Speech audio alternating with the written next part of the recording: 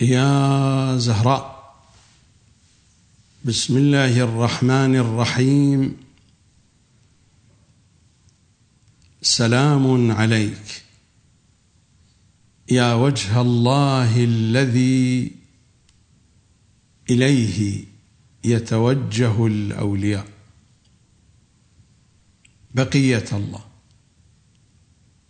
ماذا فقد من وجدك؟ وما الذي وجد من فقدك؟ سلام عليكم إخوتي أخواتي، أبنائي بناتي. بين أيديكم ملف الكتاب والعترة، الجزء الثالث، الكتاب الناطق، الحلقة 9 بعد 10. لا زال الحديث في أجواء الشهادة الثالثة، وقد مر الكلام في الحلقات المتقدمة عن الشهادة الثالثة في الأذان والإقامة، وعن الشهادة الثالثة في التشهد الوسطي والأخير في الصلوات المفروضة والمندوبة أيضا.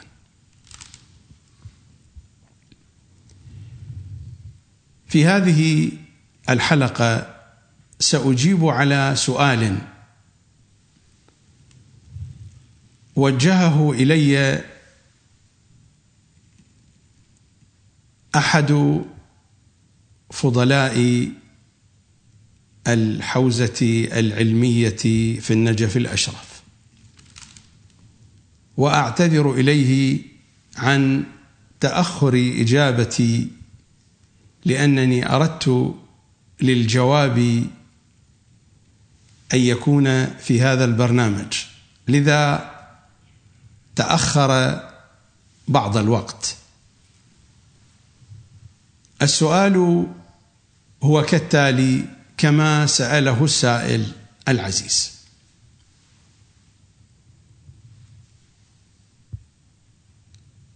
هل من دليل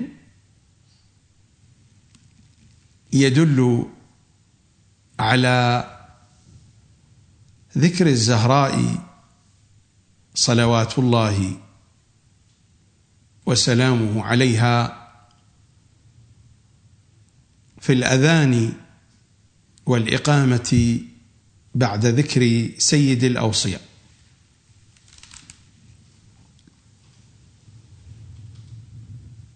ابتداء ألقي نظرة سريعة على بعض متبنيات وموازين ومقاييس علمائنا ومراجعنا. السيد محمد باقر الصدر رحمة الله عليه في الفتاوى الواضحة،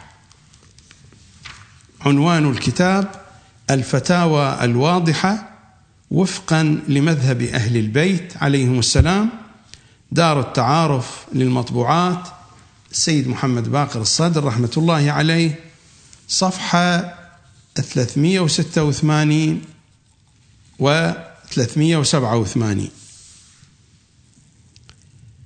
يقول السيد محمد باقر الصدر: وصورة الأذان والإقامة محددة شرعا ضمن ما ذكرناه، فهو ذكر الأذان والإقامة من دون الشهادة الثالثة، فلا يجوز أن يؤتى بشيء آخر من الكلام فيها على أساس أنه جزء منها.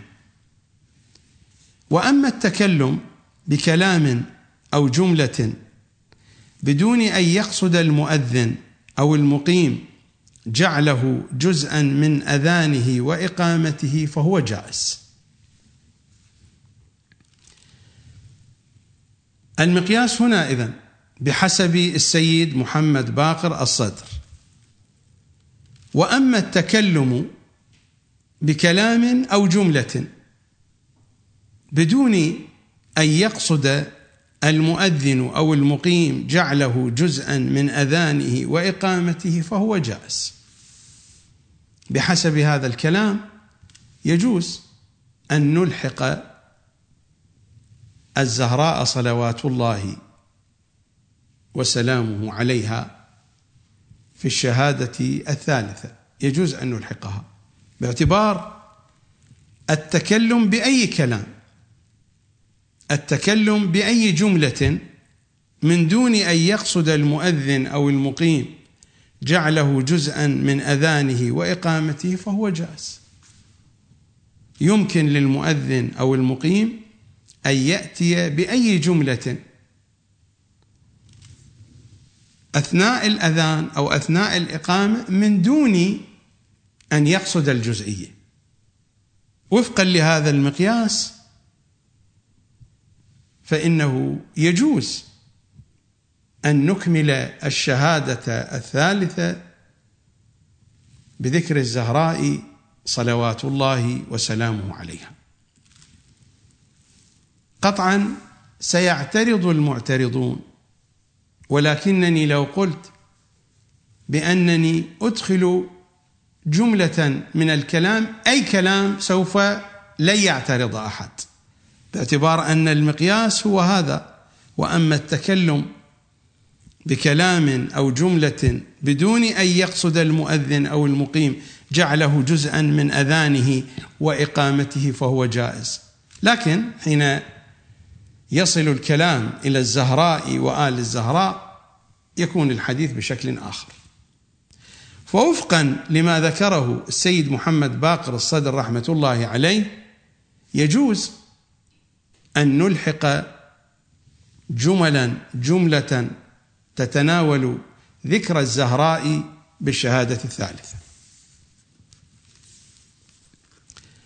نذهب إلى كلام ذكره السيد شرف الدين السيد عبد الحسين شرف الدين في كتابه النص والاجتهاد صفحة 243 244. ماذا يقول السيد شرف الدين؟ وقد أخطأ وشذ من حرم ذلك، أي حرم ذكر الشهادة الثالثة في الأذان والإقامة. وقد أخطأ وشذ من حرم ذلك وقال بأنه بدعة، فإن كل مؤذن في الإسلام يقدم كلمة للأذان يوصلها به كقوله وقل الحمد لله الذي لم يتخذ ولدا إلى آخر الآية أو نحوها، ويلحق به كلمة يوصله بها كقوله الصلاة والسلام عليك يا رسول الله أو نحوها. وهذا ليس من المأثور عن الشارع في الأذان، لم يأتي من طريق شرعي كما يقول السيد، وليس ببدعة ولا هو محرم قطعا، لأن المؤذنين كلهم لا يرونه من فصول الأذان، وإنما يأتون به عملا بأدلة عامة تشمله. وكذلك الشهادة لعلي بعد الشهادتين في الأذان فإنما هي عمل بأدلة عامة تشملها، على أن الكلام القليل من سائر كلام الآدميين، أي نوع من أنواع الكلام، لا يبطل به الأذان ولا الإقامة، ولا هو حرام في أثنائهما، فمن أين جاءت البدعة والحرام؟ إذن مطلق كلام الآدميين يمكن أن يكون بين فصول الأذان والإقامة. وبالمناسبة هذا الكلام الذي تقدم في الفتاوى الواضحة للسيد محمد باقر الصدر، وهذا الكلام الذي ذكره السيد شرف الدين في النص والاجتهاد، هذا الكلام يذكره الكثير والكثير من علمائنا ومراجعنا، من أنه يجوز أن يكون هناك كلام بين فصول الأذان والإقامة من كلام الآدميين. وفي هذا وردت روايات عديدة عن أهل البيت. هناك باب يشتمل على مجموعة من الروايات في كتاب وسائل الشيعة تتحدث عن نفي البأسية من أن المؤذن أو أن المقيم يتكلم في أثناء الأذان والإقامة بكلام آدمي من عموم كلام الآدميين، فما بالك بذكر الزهراء صلوات الله وسلامه عليها بعد ذكر الشهادة الثالثة. أذهب إلى ما ذكره السيد الخوئي رحمة الله عليه في مستند العروة الوثقى من كتبه، من أبحاثه المقررة. مستند العروة الوثقى الجزء الثاني صفحة 288، وهو يتحدث عن الشهادة الثالثة في الأذان والإقامة، إلى أن يقول: ولكن الذي يهون الخطب أننا في غنى من ورود النص، لأن السيد الخوئي لا يعتقد بورود نص بعينه ورد بخصوص الشهادة الثالثة في الأذان والإقامة. يقول: ولكن الذي يهون الخطب أننا في غنى من ورود النص، إذ لا شبهة في رجحان الشهادة الثالثة في نفسها، بعد أن كانت الولاية من متممات الرسالة ومقومات الإيمان ومن كمال الدين، بمقتضى قوله تعالى: اليوم أكملت لكم دينكم، بل من الخمس، يقصد من الخمس ما جاء في الأحاديث من أن الإسلام بني على 5 أشياء: على الصلاة والزكاة والحج والصوم والولاية. هذا مراده من الخمس، بل من الخمس التي بني عليها الإسلام، ولا سيما وقد أصبحت في هذه الأعصار، أي الشهادة الثالثة، من أجلى أنحاء الشعار في هذه الأعصار، وأبرز رموز التشيع وشعائر مذهب الفرقة الناجية، فهي إذن أمر مرغوب فيه شرعا وراجح قطعا في الأذان وغيره، بناؤه على الشعارية. وأنا أشرت فيما سلف من أن هذا البناء لا أصل له في التشريع، هو ضرب من ضروب الاستحسان. ولكن نحن وكلام سيدنا الخوئي رحمة الله عليه، فهو يعتبر أن الشهادة الثالثة راجحة في الأذان من أي جهة، لا من جهة ورود النص، ولا من جهة أنها جزء من الأذان والإقامة، لأن الشهادة الثالثة أصبحت شعارا للشيعة في هذا العصر، فمن هذه الجهة يكون ذكرها راجحا في الأذان والإقامة. بل إن السيد محسن الحكيم في مستمسك العروة الوثقى في الجزء 5 صفحة 545 ماذا قال بخصوص الشهادة الثالثة؟ كما أنه لا بأس بالإتيان به بقصد الاستحباب المطلق، لما في خبر الاحتجاج: إذا قال أحدكم لا إله إلا الله محمد رسول الله فليقل علي أمير المؤمنين، بل ذلك في هذه الأعصار معدود من شعائر الإيمان ورمز إلى التشيع، فيكون من هذه الجهة راجحا شرعا، بل قد يكون واجبا، قد يكون ذكر الشهادة الثالثة واجبا في الأذان والإقامة، لكن لا بعنوان الجزئية من الأذان، وإنما بعنوان الشعارية، وهو نفس الكلام، هو مجرد استحسان. ولكن أنا هنا لا أريد أن أناقش كلام سيدنا الخوئي والسيد الحكيم رضوان الله تعالى عليهما. الاثنان ذهبا إلى رجحان ذكر الشهادة الثالثة لأنها في هذه الأعصار، وليس على طول الأعصار، ليس حتى في الأعصار السابقة، في هذه الأعصار صارت الشهادة الثالثة شعارا من شعارات الشيعة. أنا أقول هذه القضية تقديرها نسبي، يمكن أن يقدرها شخص هنا ويمكن أن لا يقدرها شخص هناك. نفس الكلام أقوله عن ذكر الزهراء صلوات الله وسلامه عليها، فإن الزهراء في هذه الأعصار صارت شعارا، ذكرها ولايتها والبراءة من أعدائها، هذا الأمر في هذه الأعصار صار شعارا واضحا من شعارات الشيعة. وفقا لهذا المبنى بحسب ما قاله هذان المرجعان الكبيران السيد الحكيم والسيد الخوئي، وفقا لمبنى الشعارية، بما أن الشهادة الثالثة صارت في هذه الأعصار وليس في الأعصار السابقة، في هذه الأعصار شعارا للشيعة،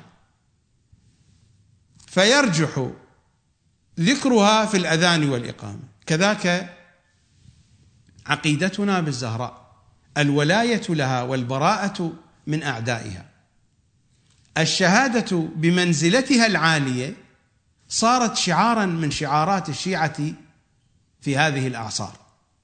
فبنفس هذا الدليل وبنفس هذا المقياس يجوز بل يستحب بل قد يجب، كما قال السيد محسن الحكيم، بل قد يكون واجبا لكن لا بعنوان الجزئية من الأذان، لأن الملاك الذي اعتمده وأسس عليه هذا الحكم هو القول بشعارية الشهادة الثالثة، وهو قطعا استحسان. وأنا هنا لا أريد أن أشرع على هذا الأساس وأن أقول بأن ذكر الزهراء بعد الشهادة الثالثة أو مع الشهادة الثالثة بعبارة أدق اعتمادا على مثل هذا الكلام، ولكنني أقول للذين سيعترضون على حديثي بعد ذلك، أقول هذه أقوال مراجعنا. فقول السيد محمد باقر الصدر كان واضحا في أنه يجوز للمؤذن أو المقيم أن يدخل أي كلام، وكلام السيد شرف الدين كان واضحا أيضا، وكلام سيدنا الخوئي وسيدنا الحكيم واضح من أن الشعارية هي المقياس، هي الملاك، هي الميزان. وهما صرحا بأن الشهادة الثالثة قد صارت شعارا في هذا الأعصار، فكذاك عقيدتنا بالزهراء وذكر الزهراء والشهادة والتصديق لها وبها صار شعارا في هذه الأعصار. فوفقا لهذا المقياس يجوز بل يستحب بل قد يجب، كما قال السيد الحكيم، بل قد يكون واجبا لكن لا بعنوان الجزئية من الأذان. هذه أمثلة من المقاييس والموازين التي تحدث عنها علماؤنا ومراجعنا الأجلة. لا شأن لي بكلامهم وبمقاييسهم وبموازينهم، نحن نذهب إلى الأصل، نذهب إلى آل محمد. ما شأننا بمقاييس وموازين تأثرت بمناهج هي من خارج منهج الكتاب والعترة؟ نحن نذهب بشكل مستقيم إلى حديث الكتاب والعترة. هناك مجموعة من الجهات أشير إليها بخصوص هذا الموضوع، يمكن أن تشكل تفسيرا، دليلا، بيانا، توضيحا، أساسا للاستنباط. عبر ما شئت بخصوص ذكر الزهراء مع أمير المؤمنين في الشهادة الثالثة، بخصوص ذكر الزهراء في الأذان والإقامة. الجهة الأولى، نذهب إلى كتاب الفقيه، من لا يحضره الفقيه لشيخنا الصدوق، طبعة مؤسسة النشر الإسلامي، هذا الجزء الأول صفحة 290. هو قال الشيخ الصدوق بأن المفوضة لعنهم الله قد وضعوا أخبارا، ومر الحديث من أنني لا أعبأ بتقييم الصدوق، إنما أعبأ بنقله. الصدوق هو صدوق الشيعة، ثقة موثوق في نقله، لكنني لا أعتمد آراءه.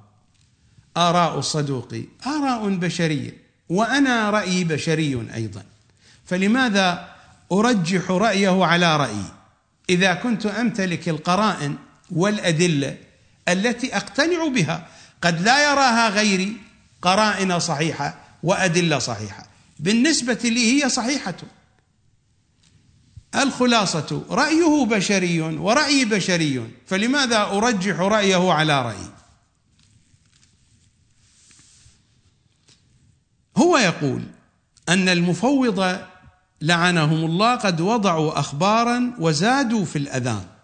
هذه الزيادات وردت في روايات بحسب الصدوق، إنها روايات وضعها المفوضة، لا شأن لنا بقول الصدوق. ومر الكلام في هذه القضية وكيف عرضنا هذه الروايات بحسب أمر أهل البيت على القرآن الكريم، وقد صدقها القرآن الكريم، ومر الحديث في الحلقات الماضية. زادوا في الأذان محمد وآل محمد خير البرية مرتين، إلى آخر الكلام. هذه الزيادة أين تذكر؟ هذه الزيادة تذكر بعد حي على خير العمل. هكذا هو المنقول وهكذا هو المعروف. بعد حي على خير العمل مرتين يقول المؤذن أو المقيم محمد وآل محمد خير البرية.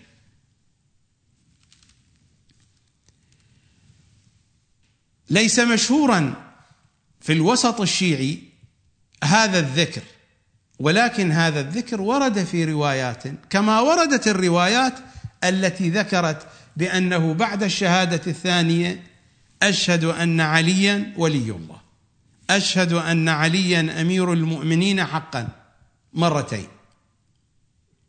فالكلام هو صحيح إننا لا نمتلك النصوص بعينها، ولكن الصدوق نقلها بالمضمون، لكن هذه العبارة نقلت بالنص: محمد وآل محمد خير البرية. وهنا نقف عند هذه العبارة التي تذكر مرتين في الأذان والإقامة، مثلما تذكر الشهادة الثالثة: محمد وآل محمد خير البرية. من هم آل محمد؟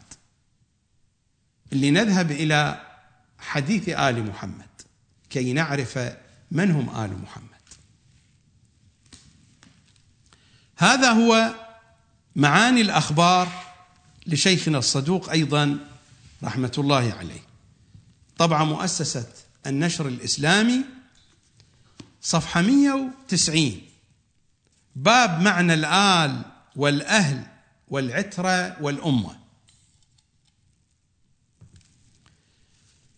عن عبد الله بن ميسرة قال: قلت لأبي عبد الله عليه السلام: إنا نقول اللهم صل على محمد وآل محمد، فيقول قوم: نحن آل محمد، يشير إلى العباسيين، فيقول قوم يعني العباسيين، فيقول قوم: نحن آل محمد، باعتبار أن العباس عم النبي. فماذا قال إمامنا الصادق؟ فقال: إنما آل محمد من حرم الله عز وجل على محمد نكاحه، فقط ولد فاطمة، لأن النبي ليس له أخ حتى يحرم عليه نكاح ولد أخيه، وليس له أخت حتى يحرم عليه نكاح ولد أخته، وليس له أولاد ولا بنات سوى فاطمة، وما ولد له من الأولاد فقد توفي في حياته، فليس له من الأولاد ممن له نسل إلا فاطمة. فإذا المراد آل محمد فاطمة وما ولدت، هؤلاء هم آل محمد، وقطعا بالدرجة الأولى المعصومون. فقال إنما آل محمد من حرم الله عز وجل على محمد نكاحه، يعني الأصل في آل محمد من؟ فاطمة، لأن آل محمد هم علي وفاطمة وأولادهما، أولاد فاطمة صلوات الله وسلامه عليها وعليهم جميعا، وهم المعصومون. هذا بنحو عام، لكن هناك استعمال له دلالة خاصة، وهذا هو منطق أهل البيت، أن المراد من آل فاطمة لوحدها.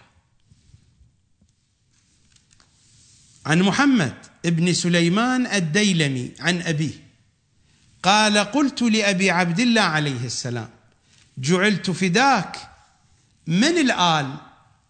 قال: ذرية محمد صلى الله عليه وآله. قال: فقلت: ومن الأهل؟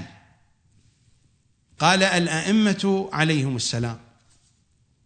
فقلت: قوله عز وجل: أدخل آل فرعون أشد العذاب. قال: والله ما عنا إلا ابنته. هذا التعبير آل فرعون ورد في القرآن 14 مرة،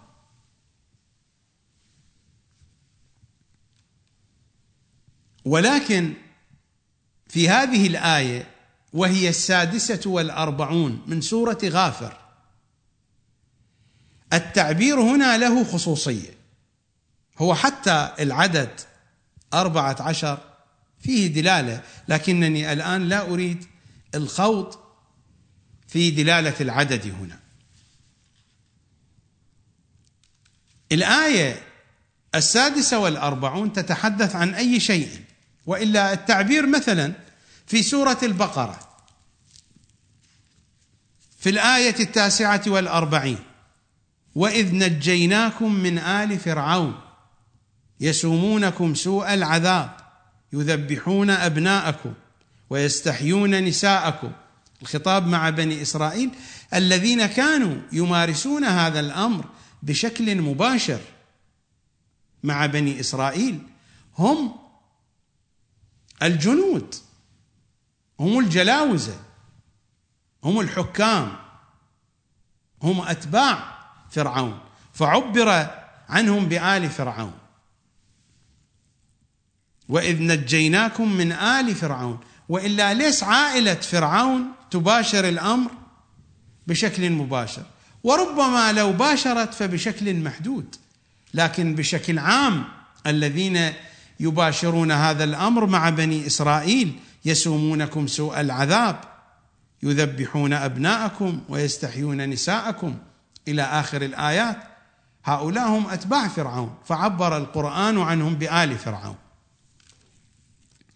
وفي نفس سورة غافر، في نفس السورة، حين يكون الحديث عن مؤمن آل فرعون، وقال: رجل مؤمن من آل فرعون، هنا من عشيرته من أقربائه، وقال: رجل مؤمن من آل فرعون في الآية 28 من سورة غافر. ولكن في الآية 46 النار يعرضون عليها غدوا وعشيا ويوم تقوم الساعة أدخلوا آل فرعون أشد العذاب. الحديث هنا عن مجموعة معينة من آل فرعون يدخلون أشد العذاب، باعتبار أن أتباع فرعون وجنود فرعون وعبيد فرعون والذين كانوا مع فرعون ليس كلهم بدرجة واحدة سيعذبون، ولكن هناك جهة سيكون لها أشد أنواع العذاب. الآية تتحدث عن هذه الجهة: أدخلوا آل فرعون أشد العذاب. الإمام هنا صلوات الله وسلامه عليه في هذه الرواية قال: والله ما عنا إلا ابنته. فالآل بشكل خاص، لأن فرعون لم يكن عنده ولد، فرعون هو فرعون بنفسه، زوجته آسية فهي لن تذهب إلى النار معه، فهي من أهل الجنة، من سيدات نساء الجنة آسيا، لم يكن عنده ولد، ولذلك لما عثروا على موسى في التابوت أراد أن يتخذه ولدا، ولكن كانت عنده بنت، هي هذه آل، بنت وحيدة. فقلت، الديلمي يسأل الإمام الصادق، فقلت: قوله عز وجل أدخلوا آل فرعون أشد العذاب، قال: والله ما عنا إلا ابنته. فمحمد وآل محمد خير البرية. محمد هي تشير إلى محمد وعلي، أنفسنا، فقل تعالوا ندعو أبناءنا وأبناءكم ونساءنا ونساءكم وأنفسنا. أنفسنا هنا من؟ محمد وعلي. من الذين حضروا؟ فالأبناء حسن وحسين، والنساء فاطمة، والأنفس من؟ إنه علي، محمد وعلي.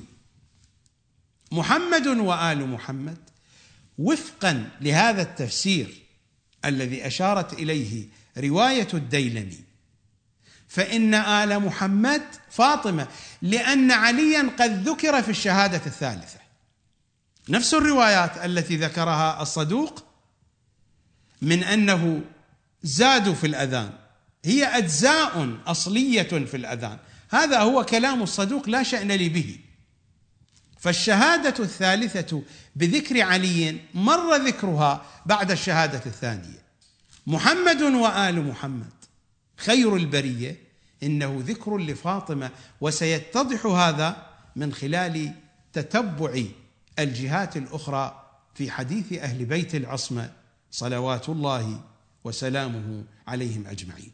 فأعتقد أن الجهة الأولى باتت واضحة: محمد وآل محمد خير البرية تذكر مرتين في الأذان والإقامة، والآل بحسب الرواية التي مرت الآل فاطمة صلوات الله وسلامه عليها. الجهة الثانية مرت علينا رواية القاسم بن معاوية وروايات أخرى من أنه قد كتبت الشهادة الأولى والثانية والثالثة على التكوينيات، مر هذا الكلام. ومرت الرواية مفصلة وقرأتها على مسامعكم، وهذا كتاب الاحتجاج، وهذه الطبعة طبعة مؤسسة الأعلمي، وهذه الصفحة 58 بعد 100، بعد أن يذكر إمامنا الصادق أنها كتبت على العرش وما دون العرش، إلى أن يقول: فإذا قال أحدكم لا إله إلا الله محمد رسول الله فليقل علي أمير المؤمنين. الملاك في هذا الحكم ما هو؟ الملاك في هذا الحكم هو ذكر هذه الشهادات على التكوينيات، هذا هو الملاك، أن هذه الشهادات، أن هذه الأسماء الله محمد علي كتبت على العرش، كتبت على الكرسي، كتبت على السماوات، كتبت على أجنحة الملائكة إلى آخر التفصيل في الرواية. فإذا قال أحدكم لا إله إلا الله محمد رسول الله فليقل علي أمير المؤمنين. الملاك هو هذا، الكتابة التكوينية، لأن التشريع والتكوين متطابقان. وكما بينت فيما سلف من أن فصول الأذان والإقامة لم تذكر بشكل كامل في مكان واحد، وإنما علينا أن نتتبع أحاديثهم كي نجمع تلك الفصول وتلك الأجزاء. هذا هو الجزء 27 من بحار الأنوار، طبعة دار إحياء التراث العربي، مؤسسة التاريخ العربي، وهذه الصفحة 3 عن أمير المؤمنين عن رسول الله صلى الله عليهما وآلهما. ماذا يقول رسول الله؟ أدخلت الجنة فرأيت على بابها مكتوبا بالذهب لا إله إلا الله محمد حبيب الله علي ولي الله. وإذا تتذكرون مرت علينا هذه الروايات وأمثال هذه الروايات في الحلقات المتقدمة. أدخلت الجنة فرأيت على بابها مكتوبا بالذهب لا إله إلا الله محمد حبيب الله علي ولي الله فاطمة أمة الله الحسن والحسين صفوة الله على مبغضيهم لعنة الله. محمد وآل محمد خير البرية آل محمد، فاطمة وأبناؤها، فاطمة وولدها المعصومون. فمحمد ذكر في الشهادة الثانية، وعلي ذكر في الشهادة الثالثة، وفاطمة وأبناؤها المعصومون ذكروا أين؟ في محمد وآل محمد خير البرية. في رواية ثانية، هذا هو الحديث 6 صفحة 3، نقله عن كتاب الخصال للشيخ الصدوق. في الصفحة 4 الحديث 8 عن النبي الأعظم صلى الله عليه وآله: لما عرج بي إلى السماء رأيت على باب الجنة مكتوبا لا إله إلا الله محمد رسول الله علي حبيب الله الحسن والحسين صفوة الله فاطمة أمة الله على باغضهم لعنة الله. ويبدو أن الرواية عن ابن عباس، وأن ابن عباس قد اختل في النقل فقدم الحسن والحسين في الذكر على فاطمة، والرواية التي مرت علينا قبل قليل هي الرواية الصحيحة، فقد تقدم ذكر فاطمة صلوات الله وسلامه عليها على الحسن والحسين. في الصفحة 6 الرواية عن إمامنا الرضا صلوات الله وسلامه عليه فيما يتعلق بقصة أبينا آدم. فناداه الله، نادى آدم: ارفع رأسك يا آدم فانظر إلى ساق عرشي. فنظر فوجد عليه مكتوبا لا إله إلا الله محمد رسول الله علي بن أبي طالب أمير المؤمنين وزوجته فاطمة سيدة نساء العالمين. وزوجته كما قلت فاطمة تلحق بالشهادة الثالثة، يلحق ذكرها، وهذا مصداق من المصادق. لا إله إلا الله محمد رسول الله علي بن أبي طالب أمير المؤمنين وزوجته فاطمة سيدة نساء العالمين والحسن والحسين سيدا شباب أهل الجنة.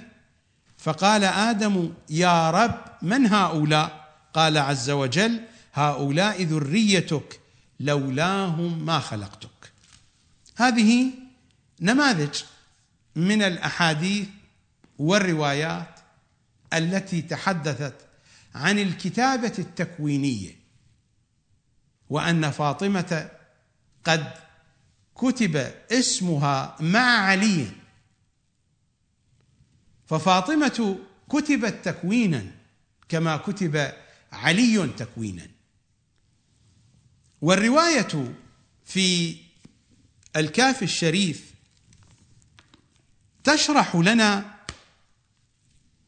بعدا يوضح الفكرة أكثر وأكثر. الرواية عن محمد بن سنان، هذا هو كتاب الكافي، باب مولد النبي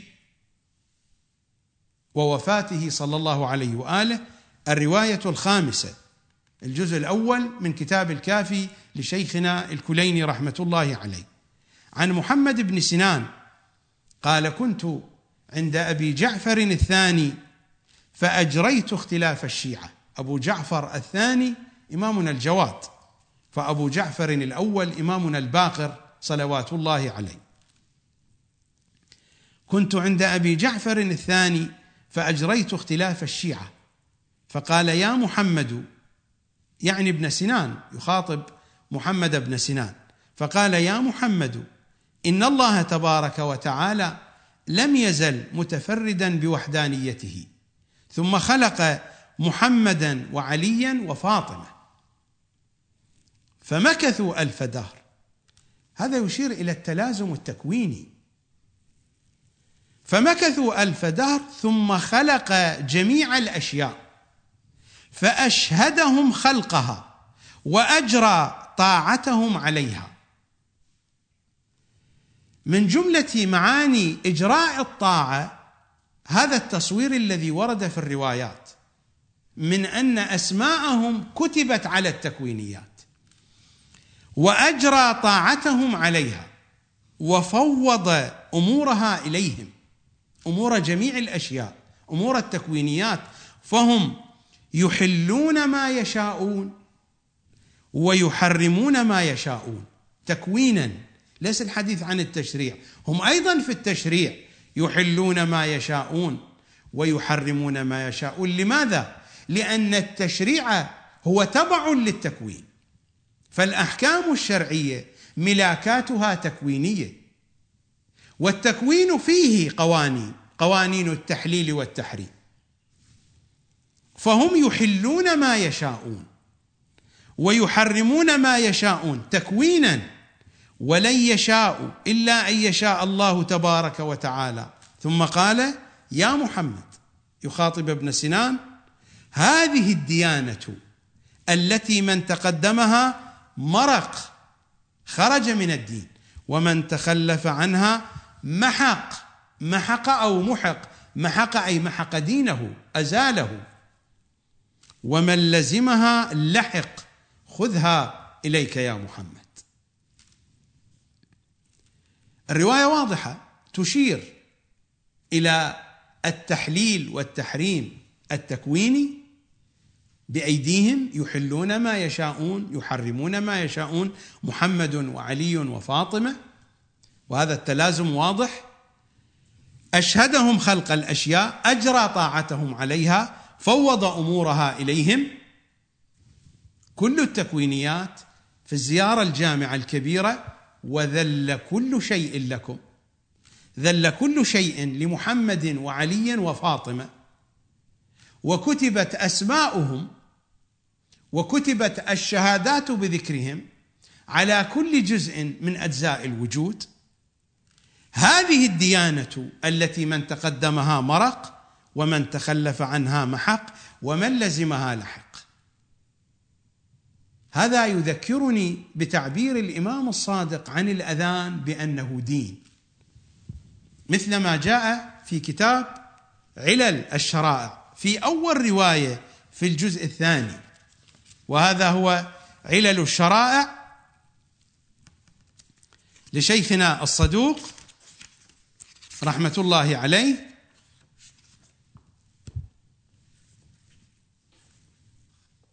أول رواية في أول الجزء الثاني عن إمامنا الصادق: كذبوا والله إن دين الله تبارك وتعالى أعز من أن يرى في النوم.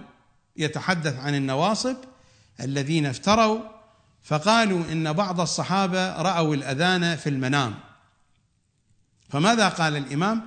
كذبوا والله، إن دين الله تبارك وتعالى أعز من أن يرى في النوم.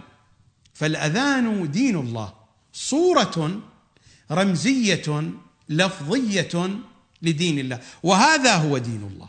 دين الله هو هذا: يا محمد هذه الديانة التي من تقدمها مرق، ومن تخلف عنها محق أو محق، ومن لزمها لحق، خذها إليك يا محمد.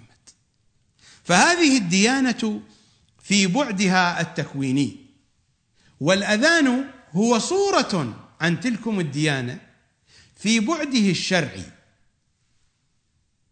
في هذا الطقس العبادي، فذلك هو دين الله، وهذه هي ديانة الله في بعدها التكويني.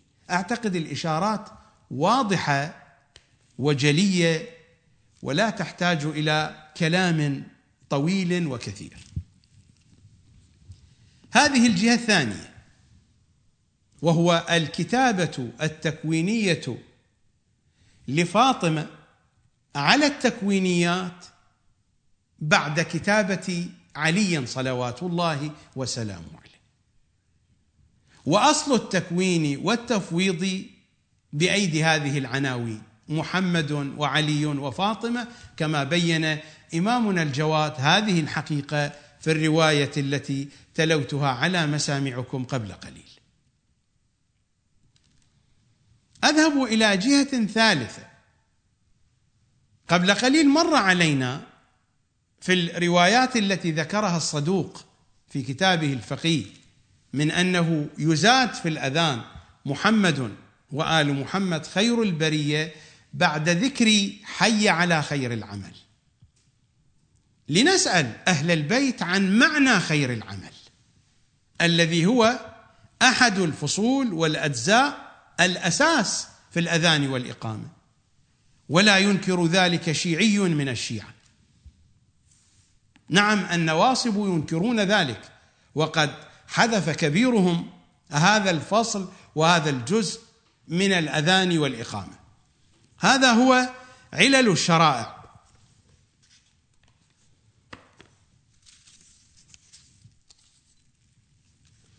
نوادر علل الصلاة، الباب 89 صفحة 288 من الجزء الثاني من كتاب علل الشرائع لشيخنا الصدوق.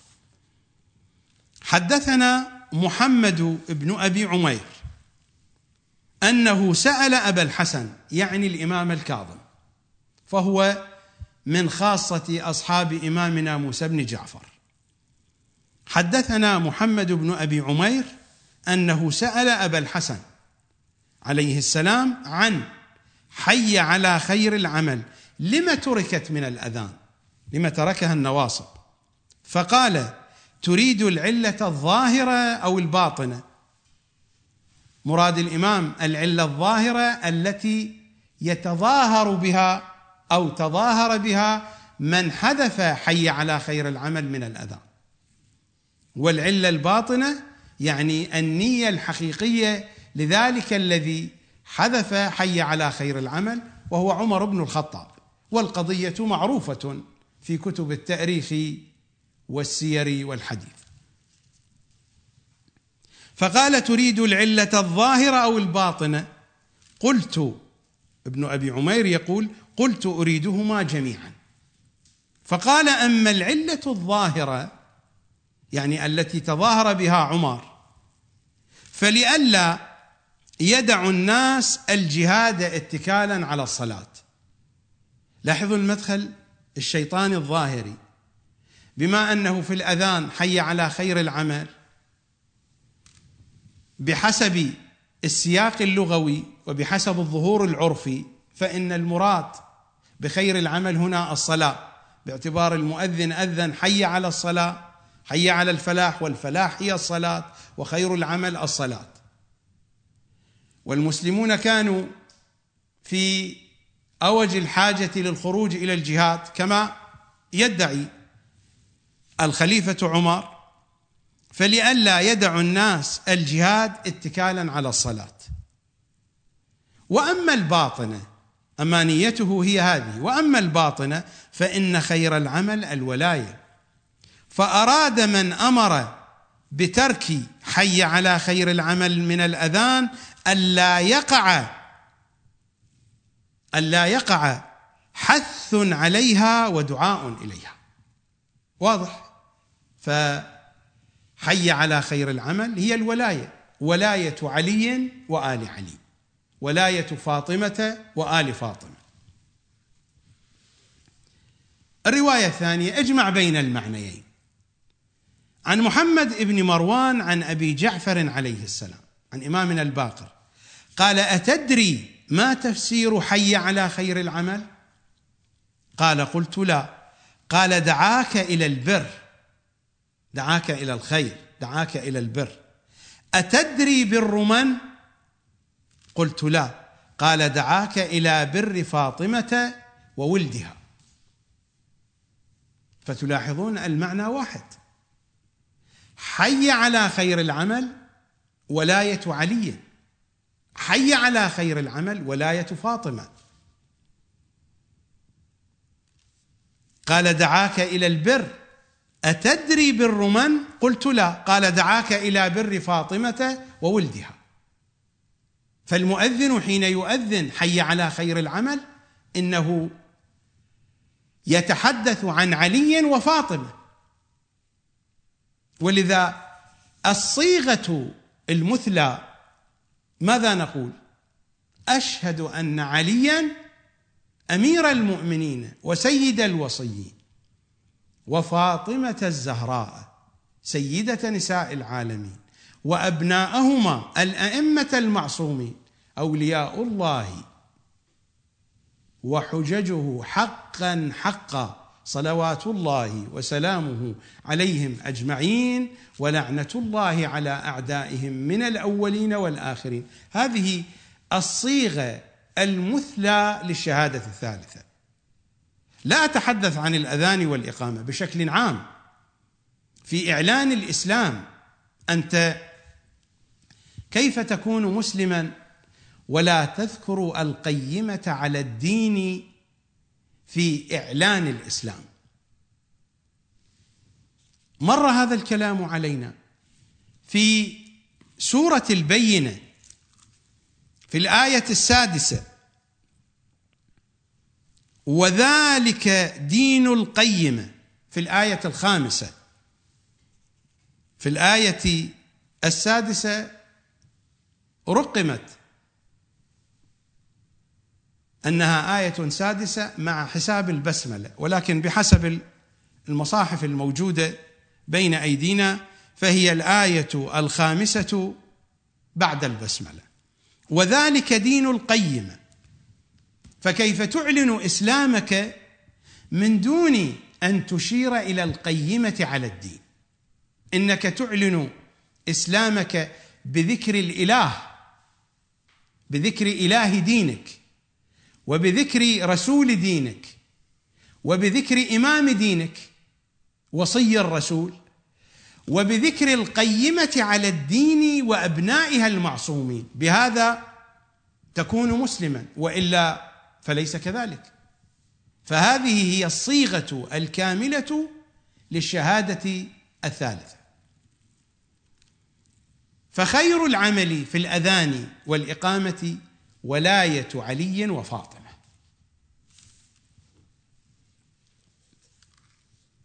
وأعتقد أن النسق الهندسي واضح في الأذان، هناك تناسق هندسي واضح في الأذان. الأذان يبتدئ بالتكبير فالتهليل، ثم الشهادة الأولى والثانية والثالثة، ثم الحيعلات. فحي على الصلاة هي تتناسب مع الشهادة الأولى مع التوحيد، وحي على الفلاح تتناسب مع الشهادة الثانية، وحي على خير العمل تتناسب مع الشهادة الثالثة التي تتضمن ذكر علي وفاطمة، كما بينت الروايات. حي على خير العمل تعني ولاية علي وولاية فاطمة، ومرت كلمات أهل بيت العصمة علينا قبل قليل. هذه الجهة الثالثة. الجهة الرابعة ما جاء عنهم صلوات الله وسلامه عليهم أجمعين من ذكر فاطمة في داخل تفاصيل الصلاة. وأعتقد مر علينا في الفقه الرضوي عن إمامنا الرضا صلوات الله وسلامه عليه في التشهد والتسليم. فماذا نقرأ في التشهد؟ فقه الرضا، مؤسسة النشر الإسلامي قم المقدسة، صفحة 50. ماذا نقرأ وماذا نقول في التشهد؟ اللهم صل على محمد المصطفى. والتشهد جزء واجب من أجزاء الصلاة. ومر علينا كلام أئمتنا في الكافي الشريف.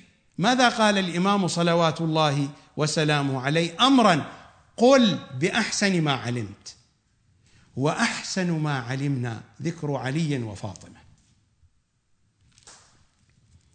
فماذا تقرأ في التشهد المروي عن إمامنا الرضا؟ اللهم صل على محمد المصطفى وعلي المرتضى وفاطمة الزهراء والحسن والحسين وعلى الأئمة الراشدين من آل طه وياسين. تلاحظون الذكر هو المعاني يشد بعضها بعضا. هذا في التشهد. وفي التسليم ماذا تقول؟ السلام عليك أيها النبي ورحمة الله وبركاته، السلام عليك وعلى أهل بيتك الطيبين، علي وفاطمة وأبناؤهما المعصومون، السلام عليك وعلى أهل بيتك الطيبين. فهذا ذكر فاطمة صلوات الله وسلامه عليها في داخل الصلاة. فإذا ذكرت في داخل الصلاة فذكرها حتما سيكون في مقدمات الصلاة في الأذان والإقامة. فمثلما جاءت الشهادة الثالثة وجاء ذكر فاطمة تبعا للشهادة الثالثة في التشهد الوسطي وفي التشهد الأخير وفي التسليم في نهاية الصلاة، وقد وردت الأحاديث ومرت علينا ذكر أهل البيت يبتدئ مع الوضوء وينتهي بالتعقيبات. مرت التفاصيل. قد يكون هذا الأمر مستغربا. لماذا؟ لأن الصلاة التي يعلمها مراجعنا وفقهاؤنا للشيعة أقرب إلى صلاة الشافعي من صلاة أهل بيت العصمة. فصلاة أهل بيت العصمة التي يريدون من شيعتهم أن يؤدوها مر ذكرها، وكيف أنها مفعمة ومعبقة بذكر أهل بيت النبي من الوضوء إلى نهايات التعقيب في الأجزاء المندوبة وفي الأجزاء الواجبة. مر هذا الكلام. راجعوا الحلقات السابقة لمن لم تكن عنده الصورة واضحة حتى تتضح أكثر. فذكر فاطمة موجود على طول الصلاة، وهذا مثال وشاهد واضح جدا هو ذكرها في التشهد، والتشهد جزء واجب من أجزاء الصلاة. فكما ذكرت في داخل الصلاة فهي تذكر خارج الصلاة، يعني في الأذان والإقامة وفي بقية المقدمات وفي الأجزاء الملحقة من التعقيبات. وذكرها أفضل الذكر وذكرها أشرف الذكر، وشرف وطيب وكرامة وطهر للسان حين يذكر فاطمة صلوات الله وسلامه عليها. الجهة الخامسة، أذهب إلى زيارتها صلوات الله وسلامه عليها، وهذا هو مفاتيح الجنان. أقرأ هذا المضمون الذي تكرر وتردد في زيارات عديدة من زياراتها. هناك عدة زيارات ذكرت للزهراء صلوات الله عليها في كتب المزارات. هذا المعنى وهذا النص وهذا المفهوم ورد بشكل واضح متكرر في زياراتها الشريفة. الزيارة التي بين يدي هي زيارتها في مفاتيح الجنان. وزعمنا أن لك أولياء، نخاطب الصديقة الكبرى، وزعمنا أن لك أولياء ومصدقون وصابرون. المصدق من هو؟ المصدق هو الذي يصدق في قلبه ويعلن بلسانه، يعلن الشهادة. وزعمنا أن لك أولياء ومصدقون وصابرون لكل ما أتانا به أبوك صلى الله عليه وآله وأتى به وصيه. الخطاب مع فاطمة والحديث عن محمد وعلي صلى الله عليهم وآلهم أجمعين.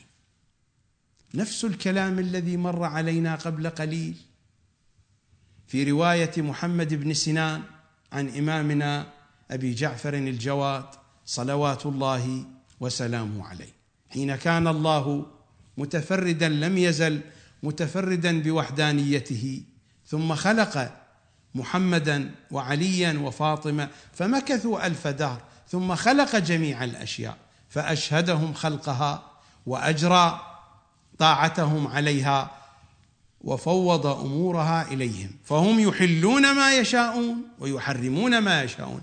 هو هذا المضمون نفسه هنا يتكرر.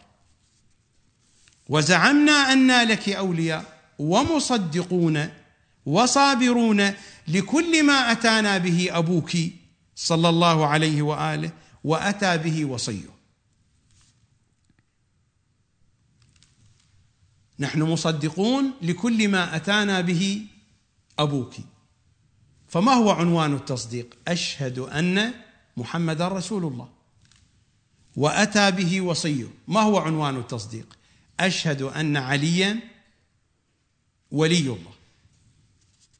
فإنا نسألك بعد هاتين الشهادتين، فإنا نسألك إن كنا صدقناك إلا ألحقتنا بتصديقنا لهما لنبشر أنفسنا بأننا قد طهرنا بولايتك.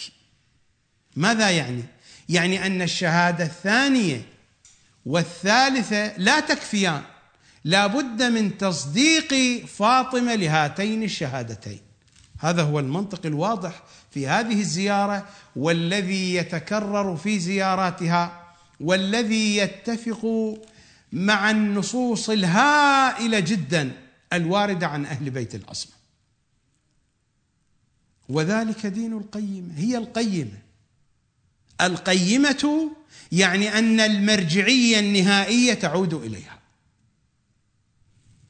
وهذا هو أصدق معنى من معاني قيمومة فاطمة.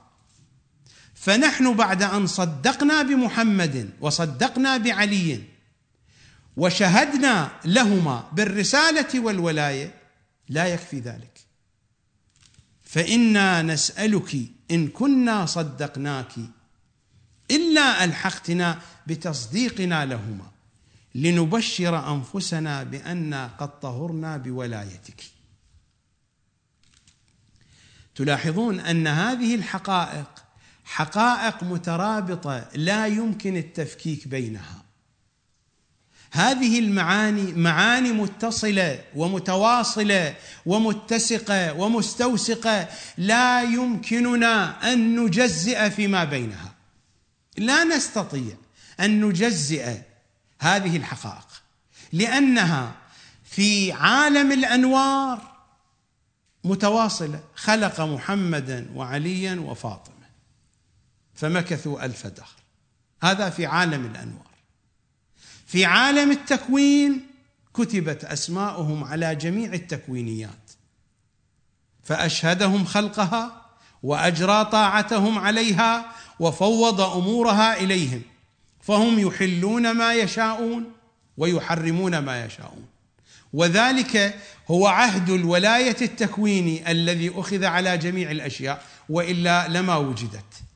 حتى النواصب طبع عليهم عهد الولاية التكويني، وإلا لما تحقق خلقهم. حتى ألعنوا النواصب. عهد الولاية التكويني هذا رغم أنوف التكوينيات. أما الناس في الطبقة البشرية أو في طبقة الجان، هاتان المجموعتان في الجانب التشريعي يمكن للجان ويمكن للإنسان أن يعارض ميثاق الولاية التشريعي. فهنا يدخل الكلام في النجدين، إنا هديناه النجدين. لكن في مرحلة التكوين الميثاق التكويني أخذ على الأشياء تكوينا رغما عنها، ليس باختيارها ولا بإرادتها ولا بقدرتها.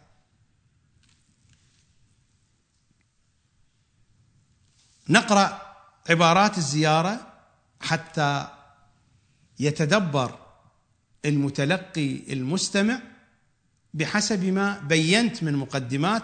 وزعمنا يا زهراء أن لك أولياء ومصدقون وصابرون لكل ما أتانا به أبوك صلى الله عليه وآله وأتى به وصيه، فإنا نسألك إن كنا صدقناك إلا ألحقتنا بتصديقنا لهما لنبشر أنفسنا بأننا قد طهرنا بولايتك يا أم الحسن والحسين. نذهب إلى فاصل وأعود بعد ذلك كي أكمل الحديث معكم. فإنا نسألك إن كنا صدقناك إلا ألحقتنا بتصديقنا لهما.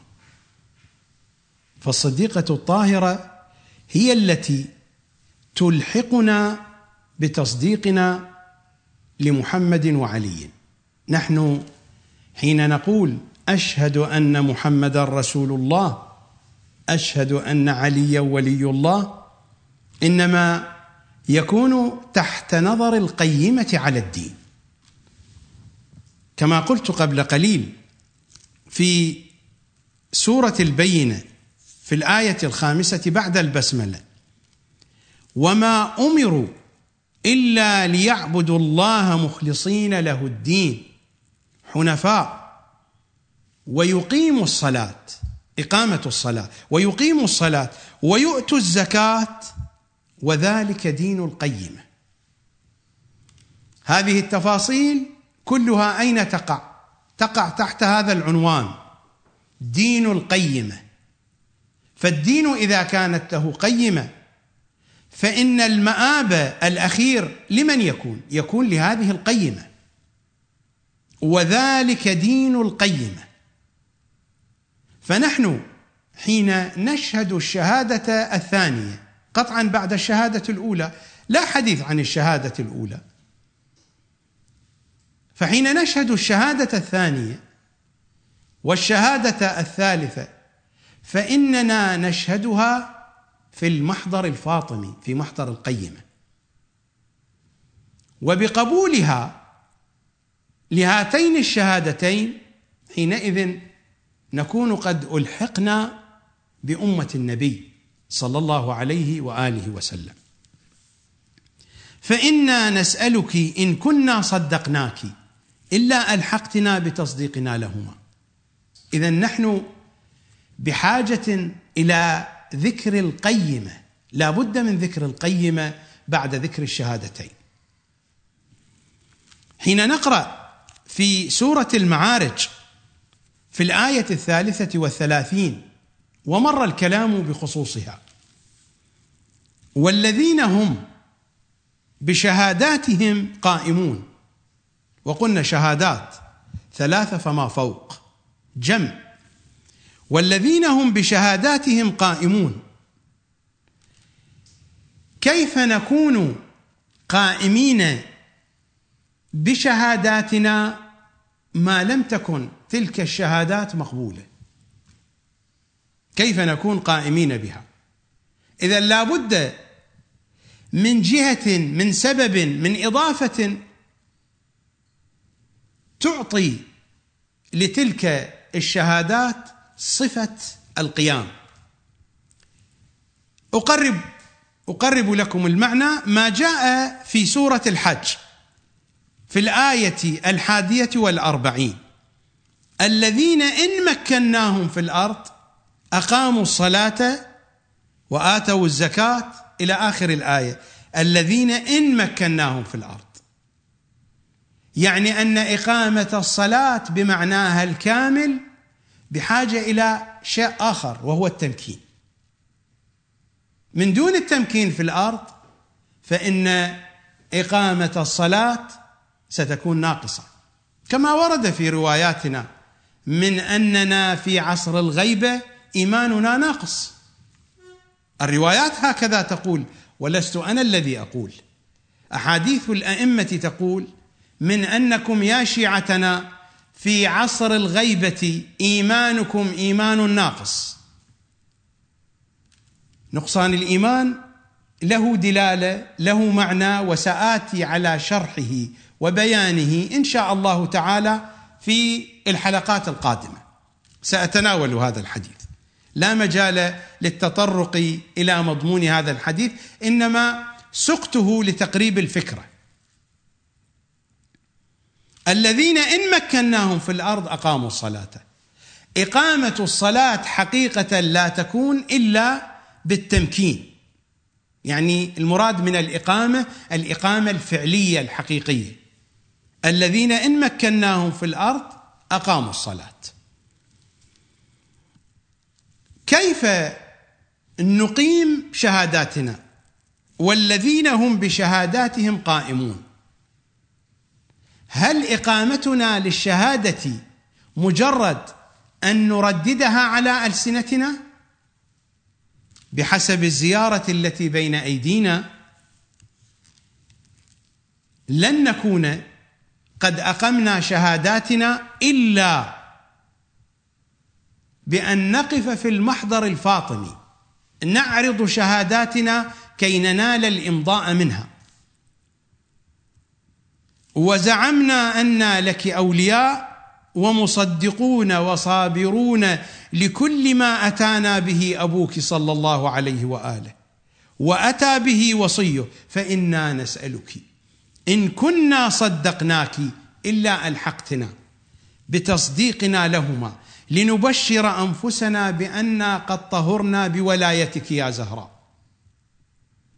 هنا يتحقق معنى إقامة الشهادة. فإذن الآية والذين هم بشهاداتهم قائمون هي مشتملة على هذا المعنى.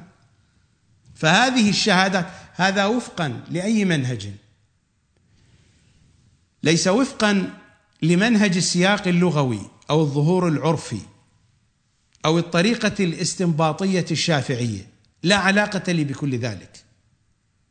هذا هو منهج لحن القول، تلك هي المعاريض، معاريض القول، معاريض القول في الكتاب وفي حديث العترة. قد يقول قائل إن هذا حشو، فأقول حشو في أجواء حديث آل محمد خير من حشو واستحسان وترقيع في أجواء الشافعي. فليكن هذا حشو، وليكن هذا الكلام ليس دقيقا، لكنه لم يخرج عن أجواء آل محمد. إنني ما بين آية من الكتاب الكريم وزيارة ورواية ودعاء وتشهد في الصلاة، كل الذي جئت به في هذا الجو فحشو إذا أردت أن تقول أيها القائل، أو تحكم، والمراد من التحكم القول بلا دليل، أو قل أي شيء لكنه في أجواء آل محمد خير من حشو الآخرين في أجواء الشافعي. فإن قلت ذلك بدعة فعمر بن الخطاب، والرواية في صحيح البخاري، ماذا قال عن بدعته في التراويح؟ بدعة ونعم البدعة. ومئات الملايين عبر التاريخ وإلى يومك هذا من المسلمين من أتباعه هم على هذه البدعة يستحسنونها ويقيمونها ويبذلون ما يبذلون من الأموال ومن الجهد للحفاظ عليها ولأدائها والالتزام بها. فهي بدعة، نعم البدعة بالنسبة إلى عمر. ومر قبل قليل علينا بدعة الشعارية التي يذهب إليها الكثير من مراجعنا مع استحسانات كثيرة موجودة في كتب علمائنا ومراجعنا. فلماذا حل لعمر بدعته وحلت لمراجعنا وفقهائنا البدعة والاستحسان؟ لماذا لا تحل لي؟ فهذه بدعتي وأقول إنها نعمة البدعة، وكل حر ببدعته. أعتقد المضامين واضحة في الروايات، لكننا دائما مع مشكلة واضحة لمن له الخبرة في هذا الشأن بخصوص آل محمد، بخصوص العترة الطاهرة. هناك مشكلة دائما في الأبحاث الفقهية، في الأبحاث العقائدية، حين يصل الحديث إلى آل محمد تبدأ الإشكالات.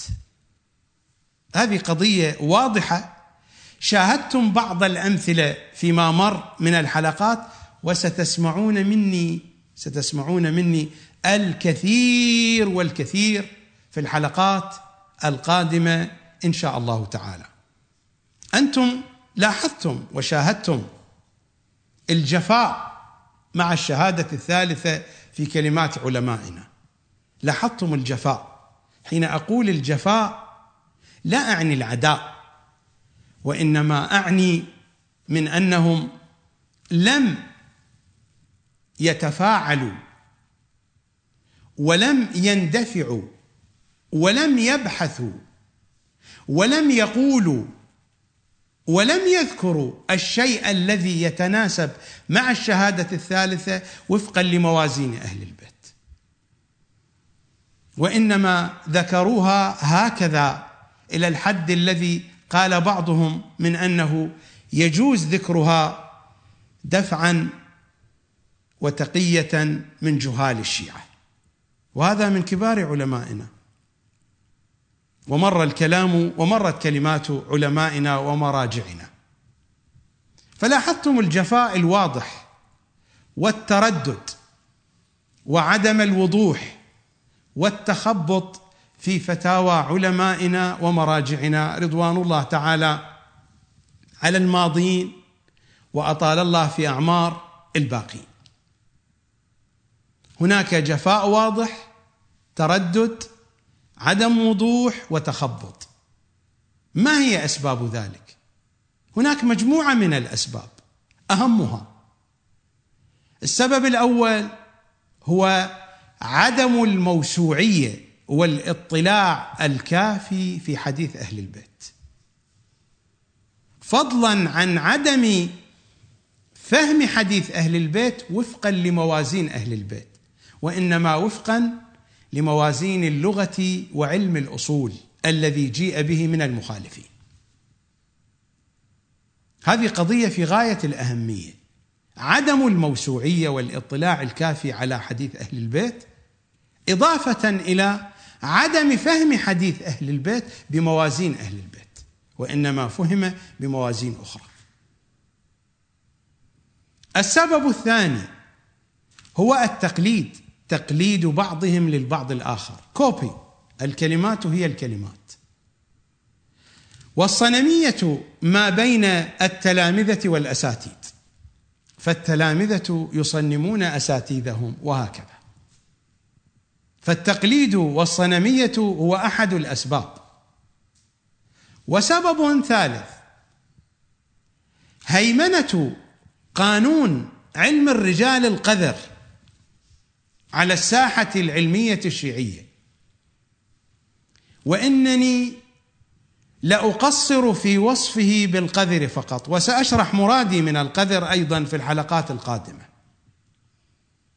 فما من قذارة في الساحة الثقافية الشيعية إلا وقد جاءتنا من بوابة علم الرجال، لذا أصفه دائما بأنه علم قذر، لأن كل القذارات الموجودة في ساحة الثقافة الشيعية جاءتنا من هذه البوابة المشؤومة.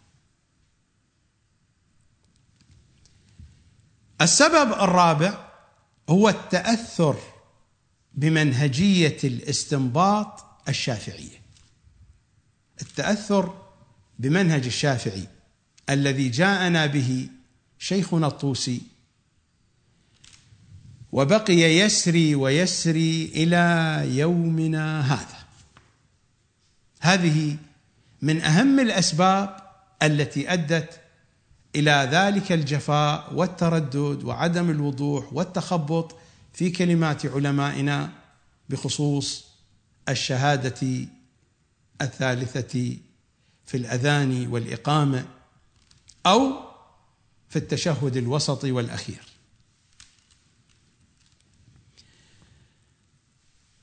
خلاصة الموقف، هذه الحلقة هي الحلقة الأخيرة من حلقات العنوان الذي بدأته الشهادة الثالثة. إذا تتذكرون فإنني بعد أن أتممت كلامي عن علم الرجال دخلت في مجموعة عناوين. أول عنوان دخلت فيه الشهادة الثالثة، يوم غد سأتناول عنوانا جديدا.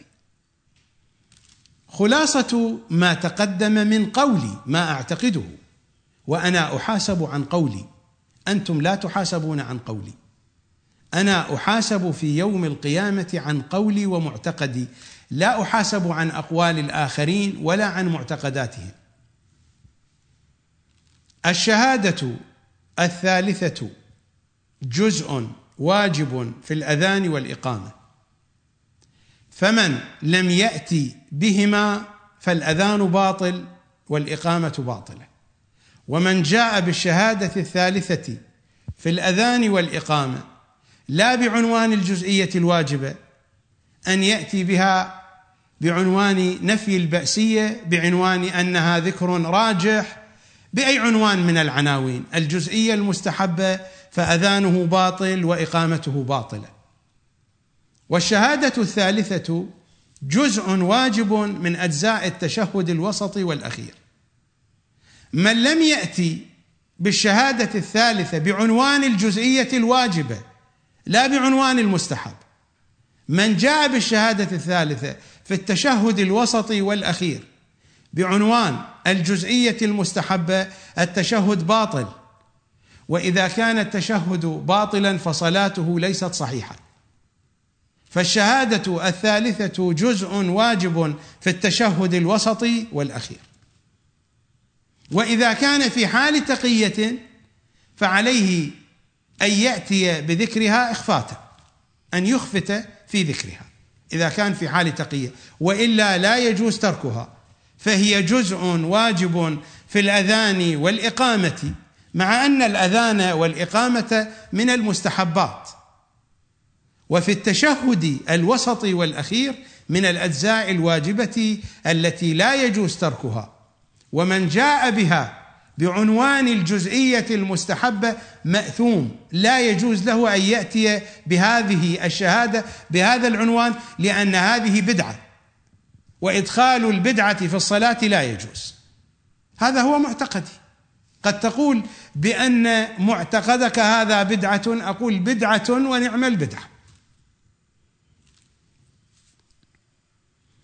أما ما يرتبط بالسؤال الذي أجبت عليه في هذه الحلقة فإنني أجبت هنا بشكل مجمل، يمكنني أن أفصل أكثر وأكثر، ولكنني أخذت بنظر الاعتبار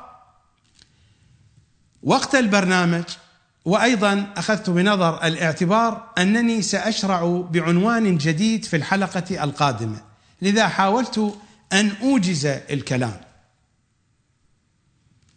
وأعتقد أن كلامي بات واضحا وصار بينا، كما قلت بأن الشهادة الثالثة الكاملة، الشهادة التي يريدها أهل البيت، أشهد أن عليا أمير المؤمنين وسيد الوصيين، هنا بالنصب صفة وليس إخبار، أشهد أن عليا أمير المؤمنين وسيد الوصيين، وفاطمة الزهراء سيدة نساء العالمين، وأبناءهما الأئمة المعصومين أولياء الله وحججه حقا حقا صلوات الله وسلامه عليهم أجمعين، ولعنة الله على أعدائهم من الأولين والآخرين. هذه الصيغة مستلة من العشرات والعشرات بل المئات من نصوص حديث أهل بيت العصمة صلوات الله وسلامه عليهم أجمعين. أكتفي بهذا القدر، أعتذر عن الإطالة من جهة، وأعتذر أيضا عن أنني ما ذكرت كل التفاصيل لا في هذه الحلقة ولا في الحلقات المتقدمة بسبب ازدحام المطالب وضيق الوقت. بقي هناك شيء واحد أذكره وأختم الحلقة. الشيء الذي أريد أن أذكره هو أن أقدم اعتذاري للكثير والكثير من إخواني وأخواتي وأبنائي وبناتي ممن يرسلون الرسائل أو يرسلون أرقام تليفوناتهم لأجل التواصل معهم. سأبذل ما بجهدي، ولكنني والله لست قادرا على أن أتواصل مع الجميع، من جهة ضيق الوقت ومن جهة كثرة الالتزامات وحتى من جهة الوضع الصحي، لكنني سأبذل جهدي بقدر ما أتمكن، فإذا تأخرت أو لم أستطع فإني ألتمس منهم العذر، وأبدي أسف الشديد بودي أن أتواصل مع الجميع، إن كان بشكل مباشر أو بشكل تليفوني أو بأي طريقة أخرى، ولكنني ماذا أصنع؟ ولا يكلف الله نفسا إلا وسعها، لكنني سأبذل جهدي بقدر ما أتمكن. ألتقيكم غدا إن شاء الله تعالى. البرنامج هو الكتاب الناطق، برنامج الوثائق والدقائق والحقائق. الموعد هو الموعد، بث مباشر، والشاشة هي الشاشة، القمر الفضائية، الصوت الشيعي المميز. أترككم في رعاية القمر صلوات الله وسلامه عليه. سلاما يا قمر، ولطفا يا قمر. أسألكم الدعاء جميعا، في أمان الله.